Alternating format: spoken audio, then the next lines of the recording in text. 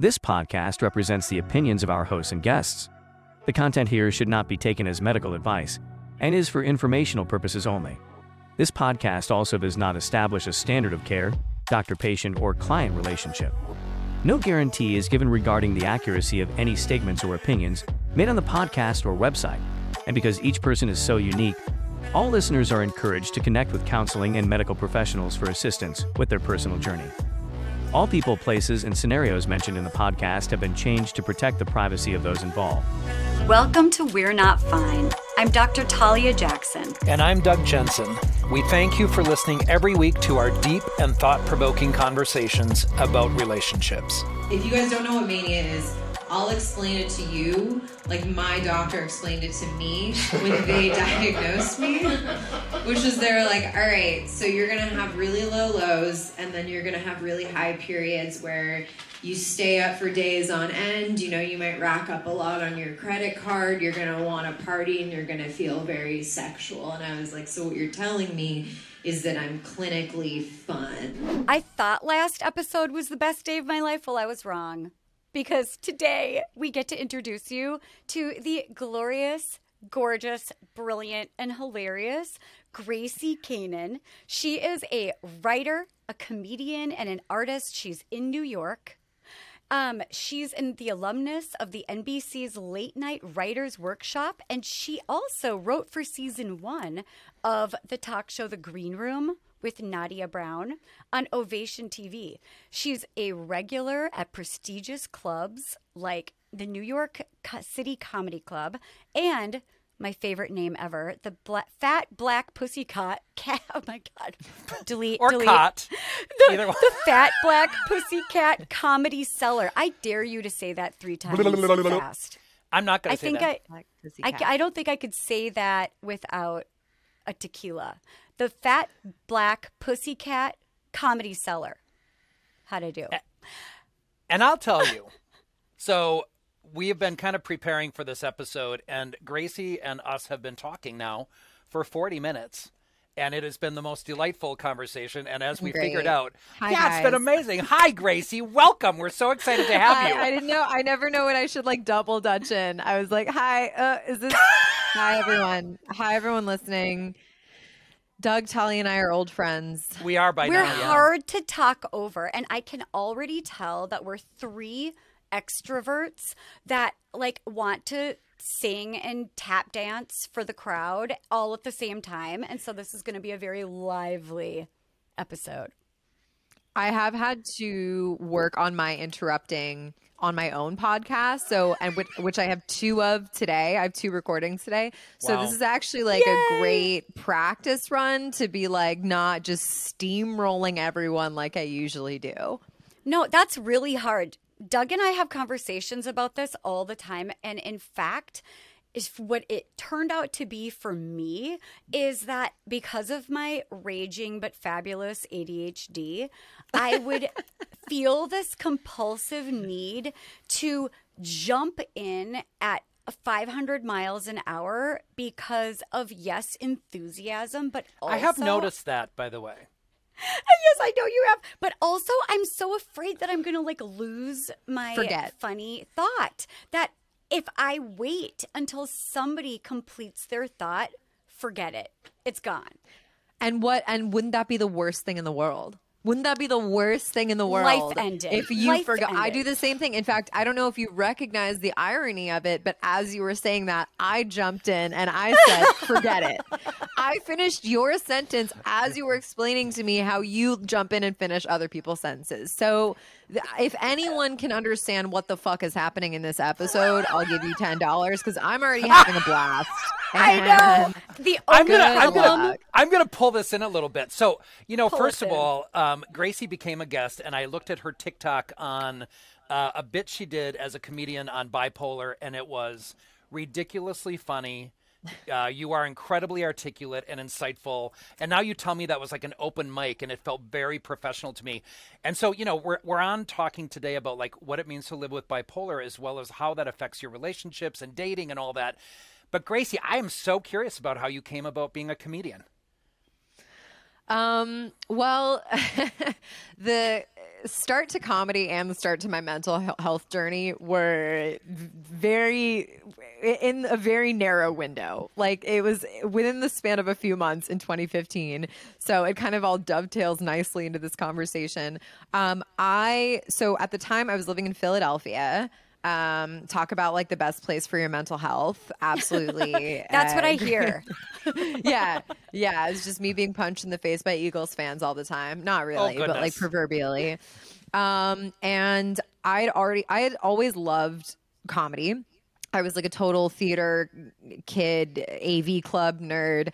And then I went to art school, and then I kind of chose design instead. I was like, I'm going to be practical. I'm going to make money, blah, blah, blah. And I just still really wanted to try comedy, but I was too scared to do an open mic. I was too nervous. Wow. So my ex-boyfriend at the time, who, get this, guys, more on this later, happens to be my current roommate. Get out. We're Is that BFFs. next episode? We're BFFs. We have a cat that we share together here. Her name's Engine because he found her in an engine in Philadelphia. But he was so annoyed watching me flail and hem and haw, and watching all of this neurotic, loose, creative energy going into all of these other things like vegan enchiladas and like hot yoga. And he's like totally misguided. Yeah, right. Energy. He's like, yeah, exactly. He's like, this is hard for me to watch. So I got you for Christmas. I got you a comedy class, like a stand-up comedy class. And then I was kind of hooked. And that was 2015. It's 8 years ago. Shit. But I have so many questions that like we don't have time for. Living in his second bedroom. Oh my God, look at you. But your cup matches made your it. Outfit. So you're all good. Yeah, everybody needs to see this cup. Well, I mean, I'm dying to know in 2 sentences or less, how in the hell did you manage to become exes and then still make this beautiful living situation work? I mean, the most I can say is we had a good relationship, we had an amicable breakup, and we had 0 expectations after our breakup for becoming friends. It happened very organically. And our friendship has been a process just like our relationship was. So I think that's the only way you can be friends is like if you were on good terms and there's mutual respect and you don't have any expectations for being friends. Well, and I was going to say probably a lot of communication, right? Like a really good level of understanding where each other's coming from and navigating that change. You both had to figure out that you had no expectations. Yeah, and I think there's a few key ingredients because I'm not going to sit here and be some saint who's like, I'm best friends with all of my exes. Like, that's not the case. I'd say I'm friendly with most of them. So that's a good record. But I would say, winning. Yeah, exactly. It's something I can put on my LinkedIn profile. Be like, and 4 out of 5 of my exes would refer me to this job. You might even want to add that to your bio, right by the big black pussycat. Yeah, instead of like, who cares about all the other like, comedy clubs and stuff? Just being like, she's still tight with a few of her exes. I would say, they have to add value still. So if you had an ex, then you were primarily romantic and sexual with, and that was the bulk of your relationship, then they might not add a lot to a platonic friendship. So they have to be able to add value. We were best friends. 2, genuinely, you can't be jealous that they're dating someone else. Right. That's like the sign that's the ultimate green light. If there's even a shred of jealousy, don't do it. Also, same for like if you still want to be with them physically, that's not going to work either. And then if you still have a good, loving relationship that you're willing to put in the communication into and the effort into. So it's kind of, those are the 4 green lights. And beautiful. Yeah. God, you are still woke. Let me tell you. I know you said you used to be. So I'm curious, Gracie, has there been jealousy? And have you two had to navigate that? Not on like a day-to-day. Like he brings people around. He's met my partners. I've met his partners. The only time where it's been a blip is where we have relationships or situations with people that the other person knows. And that has happened a couple of times, and that's been a conversation. So one time that happened with one of my friends, one time that happened with one of his friends. He was way more mature about it than I was. Please, like, again, I can't highlight enough how not mature I am. Like, just because I'm friends with my ex, I was like, I can't believe you did this. You lied to me, blah, blah, blah. Like, you have issues. I am not talking to you for 2 weeks. And then an hour later, I was like, I just really need to get that out of my system. I get it. Love you, blah, blah, blah. So it's like, it's a journey, but it's always, is what you're saying. Yeah. It's always been worth it. But I think that's been the trickiest thing is just navigating that. But it's like, I'm going to sound corny here, but I do think you get to a certain point in a special relationship where it's like a soulmate relationship where it just kind of transcends that. And I feel that way with a handful of like friends as well. It's really beautiful. You know, I also think, Gracie, that there's something, and, you know, given that you are younger, I think this younger population is coming up. How young? Like what? You'll never know. I'll never know, and I'll never tell. So I find myself thinking, though, your generation is kind of changing a lot of those rules and norms about relationships. And I think being able to transcend, to use that word, and I love it. It's just so beautiful because we don't want to control people. We don't want to, but we are human, right? And have feelings. So if we can communicate those, it really helps navigate any relationship of any kind. I'm loving it. I will say this, Doug, that it's not a hugely I wouldn't say it's across the board in this generation. That's fair. I would say it's more and more because I have also been in relationships that are very conventional, that I feel like I'm an outlier in, that, you know, open communication is like pulling teeth or, you know, I'm bringing, like, a lot of it is, I would say even, I think there is a lot more awareness that comes with each generation being like, hey, this really didn't work for our parents. They're very unhappy. How can we troubleshoot it? But also, I think it's working on yourself more than anything. And then also the chemistry between you and that person. So I think that's, you know, like sometimes it's like, I would not be cool with, like in my last relationship, I wouldn't be cool with so many things that I'm cool with with like my ex right now. So but wouldn't you say like this is what growing feels like? Like we have to be pushing ourselves through some really challenging, uncomfortable situations to even know that we need to grow and shift and mature, which might be the perfect transition to just diving right in because like this is why you're here and we just really want to hear your story. We immediately fell in love with you after that clip that hopefully is at the beginning of this episode so that you guys can see how we fell in love and why we just needed to have Gracie on. But we really want to know about your bipolar story and maybe even just beginning with like what were some clues to you growing up that you might have bipolar? And just tell us your story if you would. So my upbringing was really clouded by a lot of like emotional turbulence, I guess, just like, you know, divorce, a lot of like emotional instability within the family. So I can't really point to something and because there were so many factors.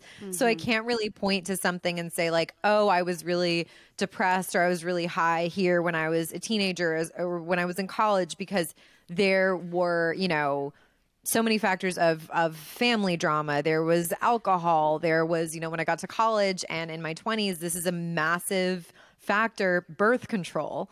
That was like a huge factor. So it was kind of hard to pinpoint like when I noticed that something was wrong. But I think I kind of accepted, like, I was always in a lot of pain and I always felt like there was something wrong with me and I felt like I just couldn't regulate my emotions. So that especially came to light like in college where I was kind of on my own for the first time. I wasn't given a lot of emotional tools and I would go through these periods of being like really, really down on myself, like really suicidal ideation, really just like horrible self-esteem. And then I would go through these other periods too, often like in the same breath, like I feel like in the same, where I would just be so excited about everything, mostly like projects or whatever. And I would like make a ton of like, I was just always nonstop going, or I was really, really low. And then it wasn't until 2018, actually, where I went in and I was like, okay, I think I need to explore being on meds. There'd always been like a massive stigma against medication in my family growing up, right? Which we all probably relate to. Yep. Yeah, and I feel like maybe even like second generation immigrant families that like struggled. I mean, yeah, I can really relate to that. Are you from an immigrant family? Yes, my mom. And so, yeah, my mom is Israeli, but she was born in Russia during the Holocaust. They like fled and then grew up in Poland until end of the war. Then they moved to Israel. But yeah, there's like no room when your parents have had that kind of a story to be sad or whiny and not just deal with whatever it is, right? Yeah. My friend, shout out to a very funny comic named Eitan Levine. We were talking a couple days ago. Oh, he sounds like my people. Oh yeah, he's your people, and his grandmother was a Holocaust survivor, and he was saying that his mom would be like, your grandma didn't survive the Holocaust for you to get a B on this math. Yeah, that's right. That's right, Gracie. Oh my God. Oh no, it was like a daily. There was always something every single day. If I was like complaining about something, or especially if I was like hungry or whining about like, oh my God, I'm hungry, she'd be like, you would have never survived the Holocaust. And she would shake her head and walk away. But that was like exactly Eitan Levine. Right. So like you. Prozac was like, that was like completely out of the question.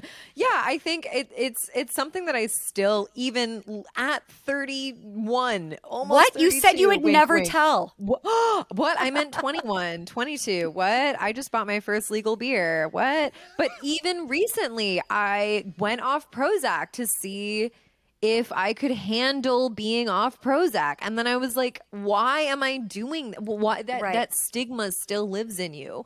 So I, basically I had a hospitalization in 2015. And we can like talk more about that whenever, but that was like a big signpost and being like, okay, something is not right here. And whether it's the birth control or the therapy or the this or the that, like there was something really in my head. And this was also 5 months after I started comedy. So it's weird that this did kind of go hand in hand, but I was basically like, if I don't figure this out, I'm going to die. Like if I don't, I'm not going to survive. So, and I feel like that's accurate. I mean, what I have heard is that, all depression is horrible, but there is something about bipolar depression that I have heard is the darkest, coldest, loneliest, most aching depression of them all. Yeah. It's so hard to even think about like comparing, or saying like what's the most potent or what's not or whatever. I also should mention too that like my official diagnosis was bipolar NOS. So I have never had I have had hypomanic episodes and like rapid cycling and stuff, but I have never, I don't have like bipolar 1, bipolar 2. I'm not like Silver Linings Playbook out here where I'm just like kind of, like my case isn't so extreme that it is like not manageable or it's cost me like a ton of serious things in my life. Luckily, because like I've had the support group and the resources to be able to handle it. But I think so. Basically, what happened in 2015 is I think it's a good starting point. Yeah.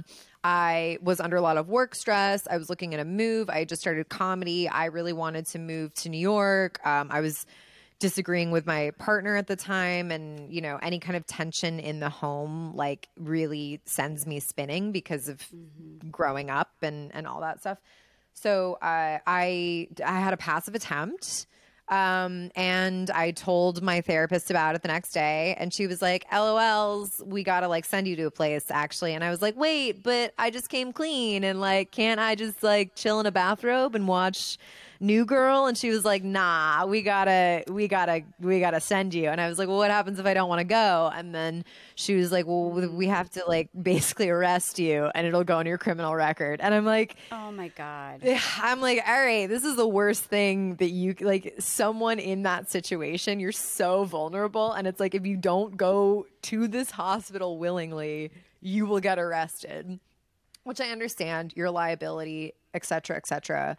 Gracie, will you tell people, just in case people don't know, what a passive attempt means? Oh, yeah, for sure.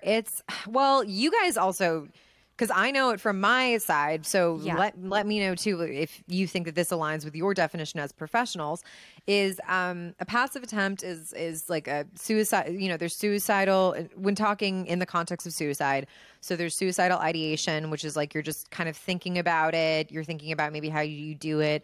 Obviously, an active attempt is when you take decisive action to end your life. And then passive is, I guess, kind of somewhere in the middle where you're like, I'm lining up everything and I really am, I'm taking light action to make sure that this, but I'm not fully... Oh gosh, I really wanted to say this, but it's so dark. Say it. I was like, I'm not trying to make fun of this, but the idiom that came into my head was, but I'm not ready to fully pull the trigger. Yeah. And that's just like, so, that's all I could think of. Gracie, I think that's really well put. I think that's very well defined. Yep. Because one is very assertive and aggressive and a very direct plan, and the other is indirect, right? Yeah, right. There we go. That's why you guys are the mental health professionals and I'm the bumbling comedian. No, we could listen to you literally all day, and you are so emotionally intelligent, and I can tell you've done so much work. And trying. Yeah, it's amazing. Yeah, keep going. Sorry. Oh, so basically I told them that I was like, I did X, Y, and Z. I really just wanted to fall asleep and not wake up, which I didn't know at the time is textbook past. Like that is now something that they ask you, have you had any thoughts that you wish you'd go to sleep and wouldn't wake up? Like, that's right. I didn't know that was a thing. And that was 2015. I was like 23. It wasn't that long ago. Because again, I am super young. If anyone gets anything from this, it's that I'm incredibly young and I'm aging That's backwards. the only takeaway from today's episode. I am Benjamin Button. But basically from then on, and I still, when I got out of there after like 5 days, and it was so funny, I wrote a pilot about this too. And I was like, I was such a bitch in there. I was just like, yeah, I like have a 401k. Like, I don't need to be here with like these people. Like, I was so like, no, I don't think you guys understand. Like I was working in anthropology at the time. I was a designer. I had a boyfriend. I was like, I had like a good life. And so I was like, no. Like, I don't belong, finger painting in this room with this woman who's yelling about her pet lobster. And now what I realize is like, it doesn't matter what your status is. It doesn't matter how many or how few pet lobsters you have and how loudly you're yelling about them. Like, we all have issues and we all belong in that room. Like, if you're in that room, and that's But that fine. is such a real and beautiful insight. And I think that whenever we are just fighting against what is, it causes so much pain and we're not able to begin the healing process. If we're like rejecting that part of our identity, it doesn't help us heal and incorporate it and manage it. And so, yeah, that's pretty amazing. Oh, yeah. And there was also no mental health talk in my family. Like, to this day, honestly, I will talk to my dad about bipolar, and he's like, I just can't see it. Right. Right. It's hard to see, though. I think oftentimes with bipolar, and you mentioned 1 and 2, there's cyclothymia as well, and then there's the NOS, the not otherwise specified, that you have been identified as being diagnosed with. The thing about it is the depression part of it is so oftentimes what we focus on. Even as clinicians, we kind of focus on that part instead of that hypomanic, which is a lower level of the mania than other people might experience in the bipolar 1 or 2 categories, or 1. Oh, yeah. And I'm like, and with my dad, I'm like, you can't see it. I'm constantly talking about like this project, that project, like this is, and I'm like, and I think that we can just chalk that up to just a lack of mental health education and widespread awareness, especially in that generation. That's right. So, I do think that from 2015, my hospitalization in 2015 to my diagnosis was still 3 years. So I got out of there. I was like, that was nuts. That was cray. What? I'm going to go to New York. I'm going to do this. I guess I have depression. Like that's what they diagnosed me with. They were like, you have major depression. And I was like, doesn't sound like me, but okay. Didn't take meds or anything. And then, I can't remember exactly what brought it on in 2018. Oh no, I actually think I went in for Adderall in 2018. I think I went in because I wanted to work more and wanted to like focus more. And I went in and they gave a questionnaire, and within 5 minutes, this doctor was like, yeah, it sounds like you have bipolar. And I was like, wow, I feel like he's wrong. Like, there's such stigma around that diagnosis, right? Well, I still didn't really get it. And honestly, like Doug and Talia, to this day, I still will look at my friend and be like, but like, do I? And they're like, do not go off your meds, you dumb bitch. Like, I love you. Like, and I'm like, but like, do we know for sure? And they're like, yes, like you're a nightmare. No, they love me very much. Is what I tell Of course myself. they do. You sound like a dream patient. But I went in there and it was like this guy and he just like wrote me a prescription for mood stabilizers, and I was like, okay, like I was like, this is so weird. And then the more I looked into it, realizing I was like, oh, this diagnosis is actually like it was like the start of a new chapter, because I was like, it is such a relief. Somehow like there is now a handbook, there is like a reason, I don't really say it to people. I don't have it listed on my Instagram. I'm not like the bipolar, cover girl or whatever, poster child. But it was really like, okay, there's finally a way for me to understand and process all of this crazy shit I've been dealing with for 8-10 years. Yeah. Gracie, I'm somewhat curious too. When you first got that diagnosis, I mean, I'm kind of hearing that there was that sort of almost rejection of it. And it is important to figure out, it's a complicated diagnosis. It really is. Because like, even as you still process, and especially if you're medicated and your mood is more stable, you're like, I'm good. So a lot of people will go off their medications, right?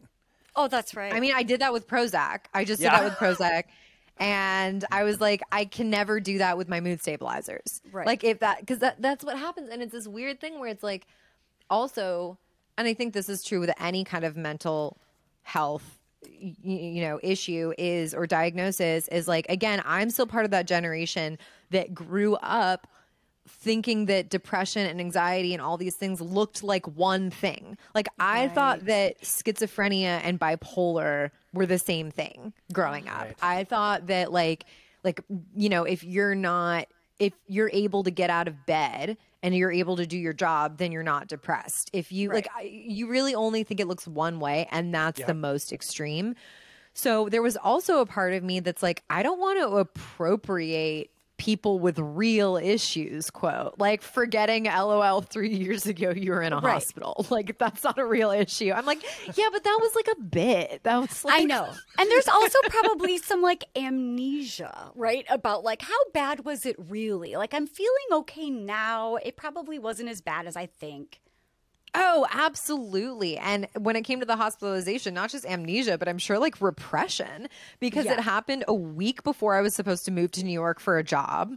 Like I moved anyway. I like didn't even have time to think about it. So I didn't unpack it until and write like when I wrote my script about it, I didn't do that until 4 years after. So it was really this like I just didn't even have time to process it. But yeah, I think it is too. It's like when you're high, you're like, I don't even remember what feeling bad is. I feel so good. And then when you're low, you're like, I'll never feel good again. You're like, I'll never.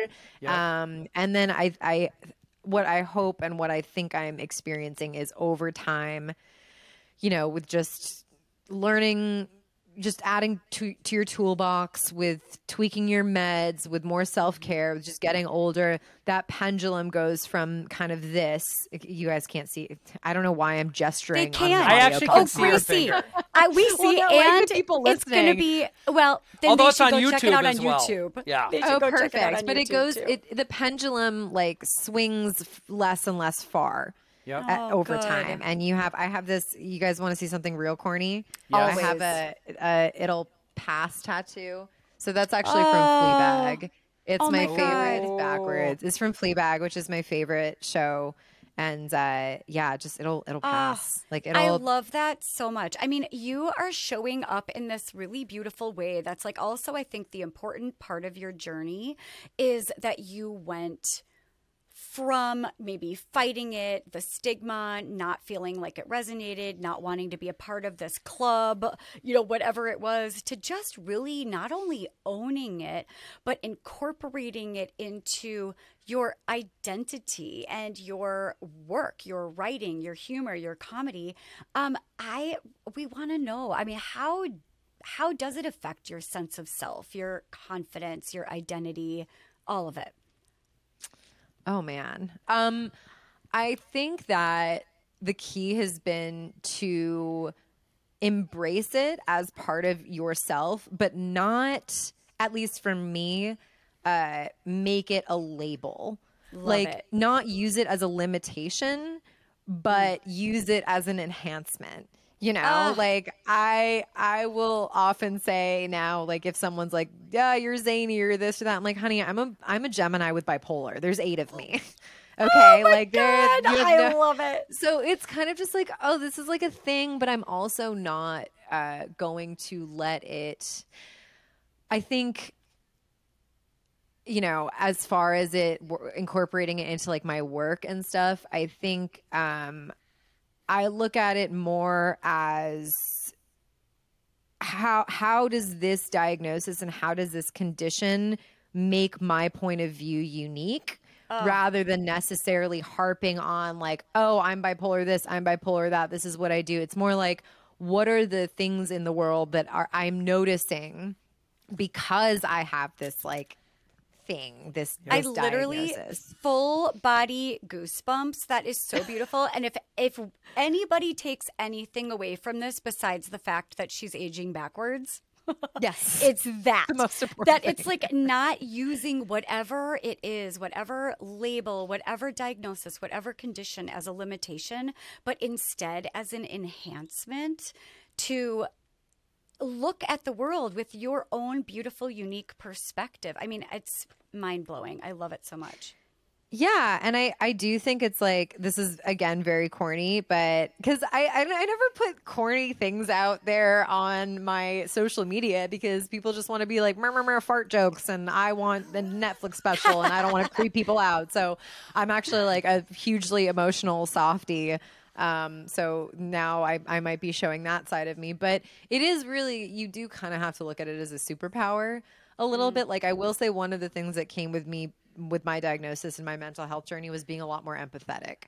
Like I was a little bit of a judgmental hard ass before. And, I think having this, it's like, I do think that from just firsthand experience with interacting with people who maybe don't have any diagnosis or like neurotypical, is that a word? Can we say that? It's a word. Okay. It's a word. Okay, great. It's an increasingly used word. Yep. It's a Oh, thing. great. And like, good for them. That's amazing. Like, you can function on 4 hours of sleep without wanting to, punch someone in the face and like incriminate yourself. Like, good for you. Very happy. But those people versus people who are like in the comedy community, like I know everyone in the comedy community, it's addiction or depression or bipolar or something, and it just like it does make you a lot more understanding, which unfortunately is human nature, that you kind of can't fully, you feel it when you're going through that, and then you feel it for other people. And I have been in relationships with people who didn't have that, and I found their worldview to be a little bit just colder. Yeah. And I like I said, I'm not some bleeding heart over here like, oh, I can't, like get your shit done. I still sometimes am like bootstrap theory in my head, which is not, especially when it comes to comedy. It's like, you want something bad enough, go out and get it. Like, I'm not this super softy, but I do think it's like you're kind of missing out if you don't have that like ability to understand other people's pain. And I realize you are only 21, but I also think that you're welcome. I think, Gracie, that also comes with life experience, like that ability to kind of acknowledge what it is that's going on for you and recognize that there is no shame about mental health. Like, it's a reality that everybody has their own experience with it, whatever it is. And there's nobody who hasn't had a challenge. I want to jump a little bit. So you said the piece about like you've dated people who don't have that maybe compassion or understanding and that ability to understand it. I am curious about your dating life and what you've experienced as you're living with your ex right now, who's also a BFF. But Gracie, he sounds like the best. We want him on next time. Also, can I plug his podcast actually? Of course you can. Of course. Okay, because oh my God. So he just reads. It's called Sleepy. He reads people to sleep, and it's actually really helped a lot of people with like mental health and their like sleep insomnia ability. Yeah, their insomnia. So I just wanted to maybe like a little supplemental resource. If he's anywhere by you in this room, absolutely show his face. He's not. He's like painting something. He does not want to come on. He's painting a birthday present for his sort of girlfriend. In the other of girlfriend. I have so many questions just about that one line, but we'll go there. But the question is, like, when you are dating, like, when do you disclose any of this? How do you talk about it? What do you need from a partner as you explore relationships? Well, I've really only had 2 relationships because, again, my diagnosis was in 2018. So I've had 2 relationships since then. I will say the first relationship wherein I didn't know I was diagnosed is so funny because we dated for 7 years. He was with me through all of that, like me just freaking out, crying. Like, imagine just like an undiagnosed bipolar person on birth control, like running around, and then me calling him a year after we broke up and being like, hey, so I'm bipolar and I'm on meds. And he's like, no fucking shit. Like, what? He never said anything? Because he got sober too. Well, and we're like, oh, aren't we just being our best selves? Like, maybe you just needed to break up and then discover yourself. But are you saying that he already knew? Like, was the no shit an acknowledgement? He knew something was up. We both knew something was up. Like, but it was one of those things where when I got the bipolar diagnosis, it was like, oh, face palm. Duh. Like, but I will say, mostly my partners have honestly been very understanding of it. And I will say, like, I've never relied on a partner to fix what I can't fix myself. So it's more like I'm letting you into what's going on here. Like, I need a lot of sleep. I can't party this much, X, Y, and Z. Like, that's something that I dealt with in my last relationship. I was like, I can't party with your friends like this because, like, some people will just get hungover and groggy for a few days, and I will like go into a deep depression. Like, I can't do that. So it's more like, I'm responsible for this. Here's what I need. Here's what may be different about dating me than someone who doesn't have bipolar. And I'll try the best I can to just like keep you up to date. I think that's the biggest thing is just not keeping them in the dark and being like, I'm doing the work. And, you know, yeah, I don't know. And I think it's also made me better at, like, I feel like because I've had to deal with my diagnosis and and being bipolar, I've actually been better at like the language of therapy and communicating than my exes. Yeah. Which sounds bad. I feel No, like I just but- bragged, but it's like, I mean, what it sounds because I was like, forced to do it. yes, is that you've done your work. I mean, what Doug and I talk about all the time, right? Is that like, this is case in point that if you are not taking care of yourself and if you're not doing your own work, everyone else around you has to do your work. And so, Gracie, like, you are modeling what it looks like to be like, hey, this is my shit. It's not yours. However, you are my partner. I'd like to share with you what this is going to look like and how dating me is going to look a little bit different than maybe dating someone else. But I'm responsible for my own wellness.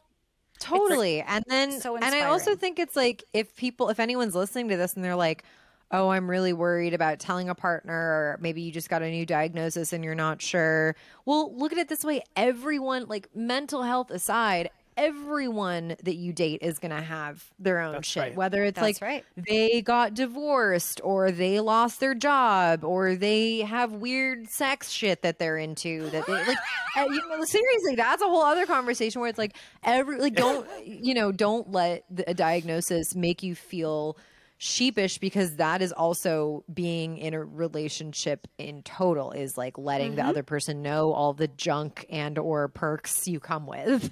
That's Oh my exactly God. right. You know, Gracie, I want to comment on your talking the therapy talk a little bit more than maybe the average person. That is one thing. I've oftentimes thought about putting a sign in my waiting room, like, if therapy works, you're going to have less and less friends. You're going to be able to date less and less people because, you know, your insight and your ability to talk about it is not going to be average. And by the way, it's not. Like, again, when we were bantering before the podcast recording, I'm like, smart, capable of talking, knows herself really well.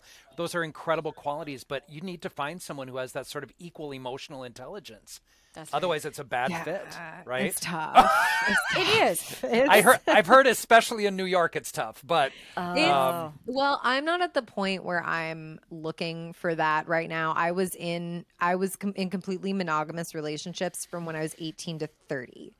So I am very happy to take a break. I am also, for the reason you just described, Doug, I am also exploring dating women to see if maybe there is, I don't want to say that some men can't be emotionally intelligent and some women can't be idiots. I'm not saying that, but I am being like I'm talking to a younger woman right now and I'm like, what?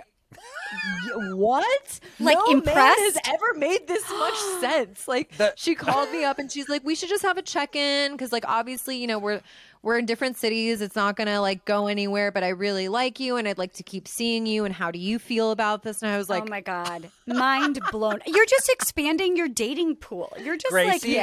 opening it up. we're going to have another episode just on God. this issue. I am so delighted to Me have too. that opening of exploration. Yes. I'm just We'll really kind of see. thrilled. Well, and I'm we'll see. I mean, like, look, she I backs just up a go, little bit. Because here's the thing: is like my tolerance for bullshit is going down, so you have to widen in another my God. aspect. So That's now right. I'm like age and gender now, you know, widening. And like whatever, if you have kids, but like all of these things that I was like no on paper before, I'm like I don't really care about, but now I'm like this is a hard no, and like I will walk away the first time this happens. Oh my God. Like That's I am incredible. good. I got my ex, I got a cat, I got friends. You've got everything you need right there. Yeah, I think having a full life really puts you in a position of power when you're shopping around for a relationship, I agree. you know? Good work. But It sets you up really well. We have to know ourselves. We do, and you know, I think that's hard when we're young. I'm curious about something that's not on the agenda to talk about. I want to go back to your family of origin a little bit. Do you know if anybody else in your family has struggled with bipolar? Maybe I don't. undiagnosed? I mean, it's hard to know, right? I don't know that anyone else has been diagnosed with it. Based on like my mom definitely has shown signs. Well, I don't want to say I love my mom very much, by the way, too. Like I love my whole family. Yeah, not That'll be mutually documented. exclusive. Yes, you What? adore No. her. So I won't say that. And we've all been through a lot, and we are all very close. And it's actually like a weird, beautiful. That'll be part 3. But I will say like a lot of like anxiety, depression, alcoholism. And then you guys, I'm sure, obviously know it didn't start with you. So I think there's also a bit of transgenerational trauma happening there. So I don't, and I've kind of pieced together bits and then again on my dad's side as well, like PTSD from the war, alcoholism, depression, just. So I don't know about bipolar specifically, but I do know that there's some junk in the trunk. I think as we do that work, I think that's it. I think we kind of start to explore the stories we've heard.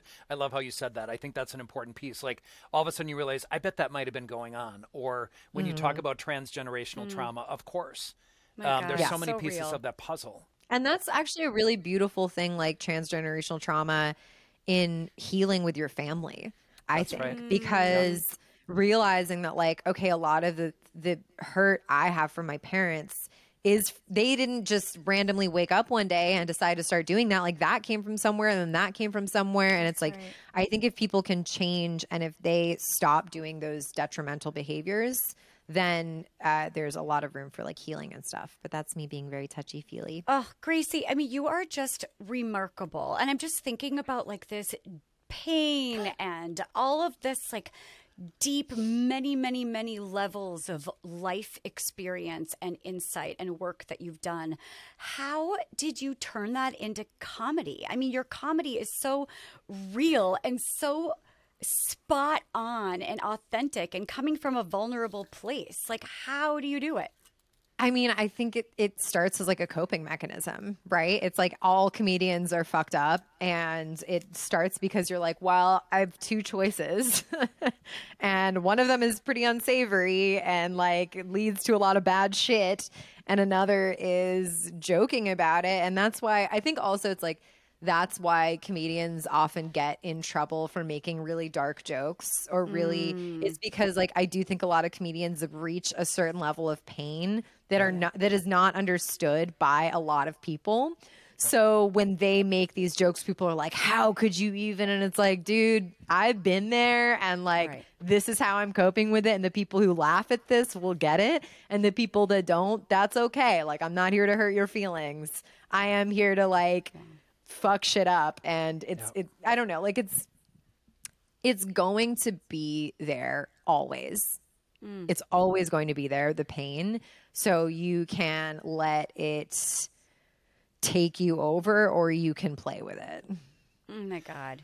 I'm going to jump onto that as well, Gracie. You know, in terms of like the pain that is reality, like you are performing when you're on a stage. One of the things I asked you about at the beginning was like how you feel about this microphone that you're using so easily. I do not do this well. So that's why I have this. Here. I know. I don't forget things are there. I need it just attached to me. But it's interesting how natural and normalized you've made a lot of this experience. But on the other side, like when you get off the stage and you're back in your real life, I think the real question here that we want viewers to know as well, like how do you take care of yourself? How do you make sure there's an ongoing process of doing this? Oh my God. It is exactly that, an ongoing process. I mean, I will say first and foremost, support group. Like I have an amazing support system. They all know my shit. Like just living with, I lived with my best friend before this. I lived with one of my really good friends before this, and just having people who know what's going on, and you for them too. Like my best, my roommate that I live with he's 2 years sober. So it's like, I always just, so having people that know your shit and having that on their radar is so important. And then the other thing is just knowing that this is a quote from AA, which I'm not a part of, but my roommate says, which is everything you put in front of your sobriety, you lose. So, and that you can apply that to mental health too. So it's like, if I am really running on fumes, and I'm not saying I always do this still, like I am a hypocrite. I will still like push myself and then crash and burn and learn my lesson, but I'm getting better at it, is like, if I'm, you know, strung out or whatever and really tired and really pushing myself, and I'm like, no, but I have this deadline. No, but I have this thing. No, but I have this. And it's like, hey, you can do that, but you're going to crash and burn, and then you're not going to be able to follow up, and you're not going to be able to. So it's like, if you want this thing really badly, you need to actually take care of yourself, because that's going to be the thing that gets you there. And that's still really, really tough to navigate. But it's like anything you put in front of your self-care, you will lose. And that doesn't mean you have to sit around and cancel all your plans and give up on your dreams and sit around with a loofah, because hashtag self-care. But it does mean like you have to be like, okay, I have a mental health checklist. And if I get half the things done, even half the things on that day, where it's like, and there's like 15 things. It's like walk, journal, drink water, 1 cup of vegetables, meds, meditate, which like I never do, but it's on the list just in case the opportunity should arise. And it's like, if I get like even a few of those done, right, that is okay. But really realizing like I have crashed and burned too many times now. Yeah. I know how that story ends, and I don't really need, you know, like I have shit to do. I'm looking at all these Post-its. I have a lot of shit to do in my life, and I have a lot of goals and things to accomplish, and that's not going to happen if I don't take my meds and eat my vegetables. It's use incredible. Your loofah. And use your loofah. And use my loofah. Yes. Yes. Loofah / pajamas. Wrapping up this beautiful episode, and maybe like one line of, if you knew then what you know now, what would you say to like 18-year-old you? That was just had no idea what was going on, was really struggling. What would you say to her? I have this weird thing, Talia, where this is where I get really, really spiritual and weird, but I actually think that the closest I have gotten to like God or whatever is picturing what future self, like sometimes it feels like you have this little guardian angel or something. And for me, that's always felt when the guardian angel has stepped in, it feels like it's a future version of myself. Oh. It's in a way that I can't really describe, but it's like someone is pulling the leash, and the only thing I can describe it as is like 70-year-old me. That's like, no. And I'm like, it's like a gut feeling, but I know something's leading me there. And so what I would say to my younger self is like, I promise it's going to be okay. And like, I'm sending you all of these, I'm trying to like, interstellar, send you all of these signs through the wormhole and through the space-time continuum. And I know you can't hear me super well, but like, I know you can hear me enough to know to keep going. And like, it's going to be okay. And so like, that's it. It's gonna be okay. Keep going. Literally, it brings flailing, tears. Girl. Brings tears to my eyes. It's so beautiful. It's so real. Gracie, tell us, you have, I plug all of the amazing, beautiful things that you're doing. You have a podcast. I do. That I'm going to right now. Yes, I'm so excited. Tell us. It's called like Hot Dads Club. What is it? Hot Dads. It is. It's called Hot Dads Pod. It's with my very funny co-host Maria Heinig, and we have on a funny guest, and it's just like a fun shoot the shit advice podcast. So you can find us at Hot Dads Pod on Instagram. You can find me at Save Gracie Canaan on TikTok and Instagram. I'm also newly on Facebook. Wow, is that a trove of treasure? Is that a untapped? It's a relic. Market? It's a relic. Not. Yeah, it's a relic, but man, do people on there subscribe to your newsletters? Okay, like I will say, like I am more liberal. Okay, but conservative people on Facebook, they'll show up to your shows. Okay, so what's that about? I want to know what that's about. I don't know, but I love it. What else? Oh yeah, just follow me because I'm coming out with some fun stuff. I'm going to be starting a Twitch channel. I'm going to potentially be shooting a special in fall in Chicago, TBD. But yeah, that's it. That's all for me.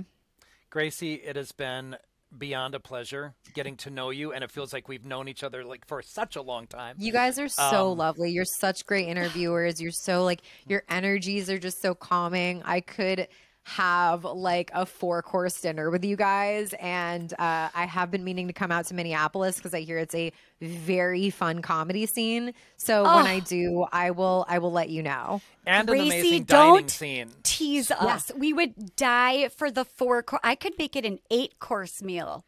Yeah, no, honestly, I need to go somewhere. Like, I want to do a couple of weeks in different cities, and Minneapolis might have to get your buns to Minneapolis. But I will tell you, the only time it's fun to really come here is summer now until no. November 15th. You're from Philadelphia. Okay. The Flyers are amazing. The Wild are amazing. Well, okay, we'll go LA Kings. We can go Her Kings blood too. is thin. They're also Her blood in the playoffs. is thin. Yeah, but when you come, I'm very delicate. I'm cold right now. Okay. We'll find a really thinking about it. We'll find a warm restaurant. Gracie, we got to have episodes 2, 3, 4, 5. Yeah, we're There's so much obsessed. else we could talk about. Thank you so much for joining us. You guys are amazing. To see you again. Thank you so much. Well, Thank thanks you. guys. Bye. Absolutely. Okay, Bye-bye. bye. We are going to wrap up this beautiful episode and just say, I kind of, I believe in reincarnation probably more than you do, but I feel like if I had to come back as somebody, it would be her. She's like living my best life possibly, like in like a comedian, writer in New York. She's amazing. She is amazing. I think really good insight. And, our podcast tends to like have this balance, Talia, between like the seriousness of living with bipolar, which, we don't want to take into a great deal of humor because living with bipolar can be very, very complicated and challenging. So it was nice to have kind of the lighter view of what living with this disorder might be, but it's a challenge. And so I appreciate how incredibly insightful she is, incredibly pleasant she is to talk to. And again, like 40 minutes before we even recorded, I could have talked with her forever about a number of things. So really grateful. It makes me feel so excited about what we're doing and like shedding light on other people's experiences dealing with whatever it is they're coming to the table with. And what she was saying about like, you can either laugh or cry, you can either let it destroy you, or you could see it as your superpower and figure out what your unique take on life is because of what you've been through. At the end of the day, we kind of just repeat this message, but you have to know yourself, you have to deal with yourself, you have to deal with what it is that causes any challenge for you. And approach mental health from a welcoming point of view instead of something to be afraid of or ashamed of. And that's really the message. That's beautiful. We hope that you got value from today, and we're going to just continue to bring you all of the juicy, interesting, important content that we can think of. And check us out next Tuesday. See you later.